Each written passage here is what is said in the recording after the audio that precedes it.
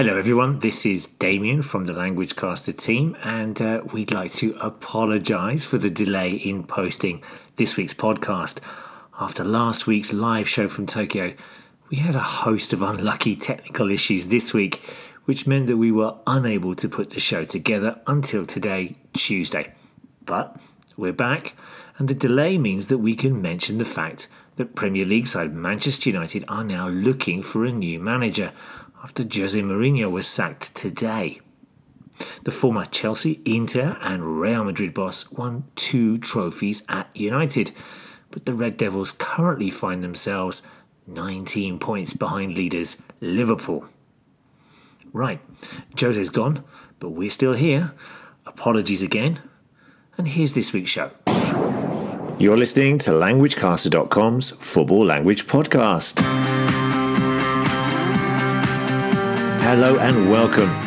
You're listening to the podcast for all those who love the beautiful game of football and who want to improve their English language skills. My name's Damien and I'm back in London after my short trip to Hong Kong and Japan, where of course I met Damon and we recorded last week's show together for the first time in over 3 years. Damon, how are things? Hi Damien, things are good here in Tokyo. It was good to see you over here last week, and I hope the flight back wasn't too long. I'm guessing you were back in time for the Champions League fixtures. What did you watch? Well, the flight is a long one, I'll tell you that. But I did manage to watch the Spurs game against Barcelona on Tuesday evening in the Champions League. Oh, what drama!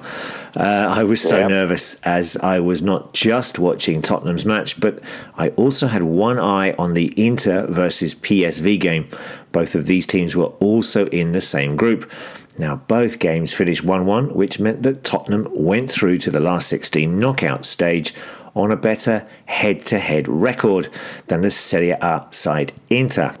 Okay, so what do you mean by head-to-head record, Damien? Well, there are different ways to separate teams when they have the same points in a group or in a table. So, for example, goal difference, goals scored, or how the teams did when they played each other. And this is the head-to-head record. So Tottenham had a better head-to-head record than Inter when they played each other? Yes, but only just. Right. Spurs came above Inter on away goals, which means that the two teams both won their home matches against each other, but Spurs scored an away goal, which counts double when teams are tied. So head-to-head records, away goals, goals difference, goals scored, all nice language to describe ways of dividing teams or separating teams who finish on the same points. Now, Damon, what about you? Did you watch that Liverpool-Napoli game? Yes, I did, and that was another nail-biter.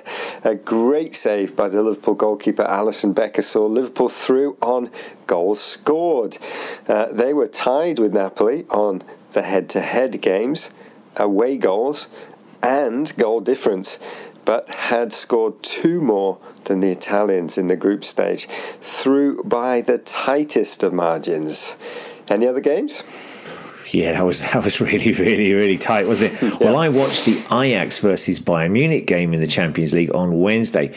Oh, what a game it was, as both sides went all out for the win to decide which team would finish top of the group. Now, it finished 3-3, but there were penalties, red cards, and lots of goals and chances. A great game featuring one of the favourites for the Champions League, that's Bayern, against a former powerhouse Ajax, who many feel are emerging again. All right, Damien, tell me, how is London? Well, yesterday it was a miserable day, lots of wind and rain. Today's a lot nicer, blue skies and Christmas spirit, and people are getting ready for the Christmas break, which of course is full of football, including the big game today between Liverpool and Manchester United. Yep, we'll be looking ahead to that game later on in the show in our predictions section. What else is on today's show? Well, we start by asking a football language question, and then we move on to our football review of the week. That's the good, the bad, and the ugly. And this week we look at news from European competition, the Premier League, and MLS. Nice, and well done on not saying the MLS, which many people still do. It's not the Major League Soccer, but simply Major League Soccer, MLS. Yes, we'll also have an explanation of some more football language that emerged from the week and the phrase to play out from the back. We finish up then with some predictions that will feature that Liverpool-Manchester United clash and also the games between Manchester City and Everton and Arsenal's trip to Southampton. Hi, my name's Izzy. I'm a fan of Dulwich Hamlets FC and you're listening to languagecaster.com. Yes, you are listening to languagecaster.com, and that message was from one of our listeners in London who is a fan of non-league side Dulwich Hamlets, who we have featured on the show a few times recently. Now, if you'd like to add your own message featuring your own team, then send in your message to languagecaster.com in your language or in English, and we'll add it to our podcast. Yes, indeed. Now, one of my colleagues here in London, Dan, is a big Dulwich fan, and he told me that the South London club is looking forward to returning to its home ground over Christmas after a dispute with the owners. Yeah, it's great. So we wish everyone at Dulwich who play in the 6th tier of English football all the best. All the best. Right, it's time for our weekly football language quiz question, and I think this week it's all about being booked. Is that right? Yes, Liverpool defender Virgil van Dijk was booked in the Champions League game against Napoli after a tackle on Belgian forward Dries Mertens, which means he will miss the next game in the competition. So we want to know which of the following words and phrases does not mean to be booked. So number 1, to be cautioned. Number 2, to be suspended. Number 3, to be carded. And number 4, to receive a yellow. Good stuff, and we'll have the answer at the end of the show. Now, we'd like to point you in the direction of patreon.com if you'd like some more football language content and you also want to support what we're doing. You can come to our site at languagecaster.com, and there you can click on the Patreon button to learn how you can access extra posts and resources, including worksheets, and of course you can get the transcript for this report. Yes, you can access a worksheet on a review of the Champions League group stages, and we'll also be posting one on the FIFA Club World Cup that's just kicked off in the UAE, as well as some extra football language, and we'll have our end-of-year football quiz too. And, of course, thanks to all those who do support us through Patreon. Yes, indeed. Now, it's time for our football review of the week in our good, the bad and the ugly section. Well, finally, the Copa Libertadores final second leg took place last weekend in Madrid, of course, and not in South America. And congratulations to River Plate, who won 3-1 on the night after extra time to lift their 4th Copa Libertadores trophy. Of course, winning the trophy against your bitter rivals Boca Juniors makes this victory even sweeter. Congratulations also to Atlanta United, who won the MLS Cup last weekend after defeating Portland 2-0 in front of over 73,000 fans in Atlanta. And this is a remarkable story, as Atlanta United have only been playing in MLS for 2 years. So well done to them. Anything else, Damon? Well, as we've already mentioned, it was good for Tottenham and Liverpool as they qualified for the knockout stages of the Champions League to join 2 other English sides, Manchester City and United, to make it 4 teams from the Premier League into the last 16. Also, congratulations to Liverpool's Egyptian striker, Mo Salah, who was named BBC's Africa Player of the Year for the 2nd year in succession. Yes, well done to him, to Atlanta and to River Plate. How about some bad news from the week? Well, bad for some of the big teams in the Champions League, as Manchester United lost to Valencia 2-1, and in the same group, Juventus, who are running away with the Serie A title, also lost 2-1 away to Young Boys. But perhaps the biggest shock was Real Madrid being hammered 3-0 by CSKA Moscow at the Bernabeu.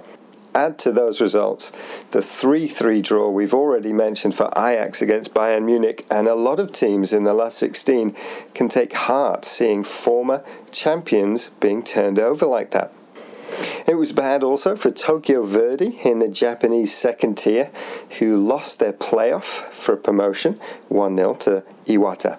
Now, Tokyo Verdy used to be known as Yomiuri Verdy and then Kawasaki Verdy, and they won the first two J-League championships way back in 1993 and 94. However, since 2006, apart from one season, they've played in the second division, and they're going to have to wait even longer before they get another chance at promotion.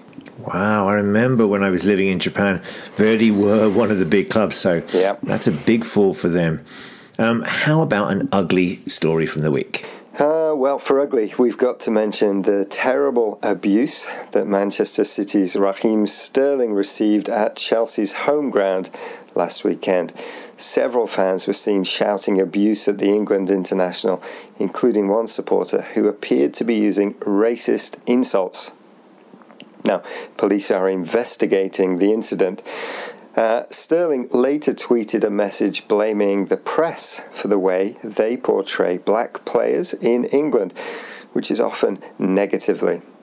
He's received a lot of support for his comments, so hopefully the debate will emphasise that there's no room for this kind of behaviour in the game. In more bad news for the London club Chelsea, their fans were also heard singing anti-Semitic songs in their away game in the Europa League against MOL Vidi in Hungary. The club said in a statement, anti-Semitism and any kind of racial or religious hatred is abhorrent to this club and the overwhelming majority of our fans. It's unbelievable that this kind of behaviour still exists in football. I suppose the one good point from this ugly story, and it really is an ugly story, is that people are talking about this issue again, but lots to be done. I agree. Tá tú a géisteacht le languagecaster.com. And just before we move on to our next section, just to remind everyone that you can, of course, follow us on Facebook. That's Learning English Through Football.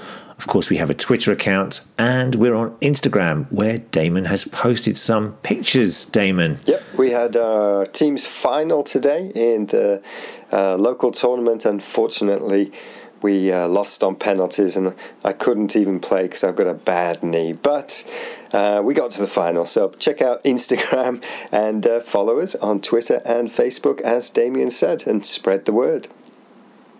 Right, next up we explain some football language, and this week we describe a way of playing the game.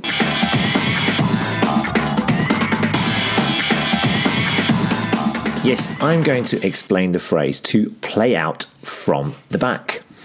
Now, we know that there are different ways to play the game. Some teams prefer a more direct style, which involves lots of long balls, while others prefer a more possession style game. They keep the ball a lot more. These types of teams tend to play out from the back, which means that they pass the ball out from the goalkeeper to defenders rather than kicking it long. Now, they do this to try and entice the opposing team to press them so that there'll be more space in behind them. Some teams are really good at doing this. For example, Manchester City, as they can break the press with one or two passes, including from their goalkeeper.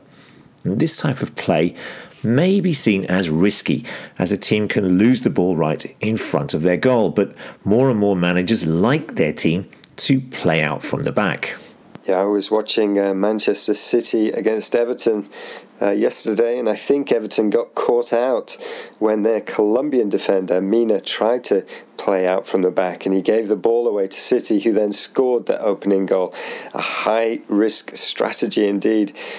How about Spurs? Do they play out from the back? Yeah, they try to, though. As we said, sometimes it can be a high-risk strategy against teams like Manchester City, Liverpool or Barcelona, who put on a high press. Yes, indeed. Now, next up, we take a look at some of the big games from the weekend in our predictions section.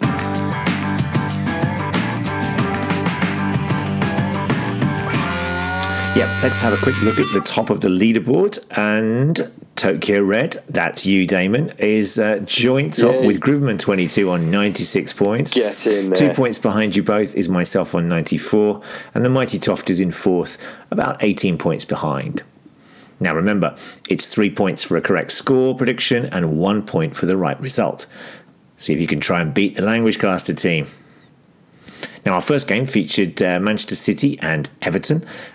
City wanted to bounce back after last week's defeat at Chelsea, and they did so fairly comfortably against Everton 3-1. Now, I went for a 1-1 draw, so no points for me. How about you, Damon? Yeah, I thought it would be 2-1 to Manchester City, so I pick up a point.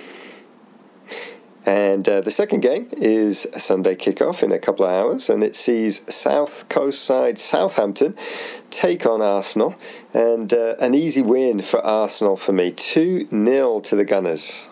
I wonder, will Southampton enjoy a new manager bounce under Austrian Ralph Hasenhüttl? I hope so. 1-1 for me, but that's clearly my heart, not my head. Liverpool versus Manchester United. This is the big game of the weekend, and of course there is a fierce rivalry between two of the most successful clubs in English football. What do you think, Damon? Well, Klopp has never beaten Manchester United since he's been manager of Liverpool, the only Premier League club he hasn't tasted victory against. And for the last 2 seasons, Liverpool have had to settle for a draw at Anfield, so the omens aren't good. Liverpool also have issues at the back too, with 3 defenders out injured. I'm nervous, but I'll go for a 2-1 Liverpool win. You? I think Mourinho's United might park the bus. They might defend in numbers. Remember that phrase, that football cliche, which I think Mourinho introduced into English football. And then they'll maybe try to counter-attack Liverpool. I reckon it will be tight. Maybe a 1-1 draw. Oh, I hope not. I really hope not. Right, before we go, let's hear the answer to our football language question. Yeah, we wanted to know which of the following words and phrases does not mean to be booked. So to be cautioned, to be suspended, to be carded, and to receive a yellow. And Damon, the answer is? Well, it's the phrase to be suspended, which means that a player cannot play in a game as he or she has received too many yellow cards or cautions. Well done if you got that one right. And we'll have another question next week. Yes, we will. And we'll also have news of the Club World Cup and the Champions League draw. Who do you want for Tottenham, Damien? I don't mind, really. Maybe Real Madrid? You? I quite fancy Bayern Munich for some reason. All are going to be tough, though. Well, the draw is tomorrow on Monday, so we'll soon find out. Right, that's it for this week. Bye-bye, everybody. Yeah, enjoy all of the football. Ta-ra.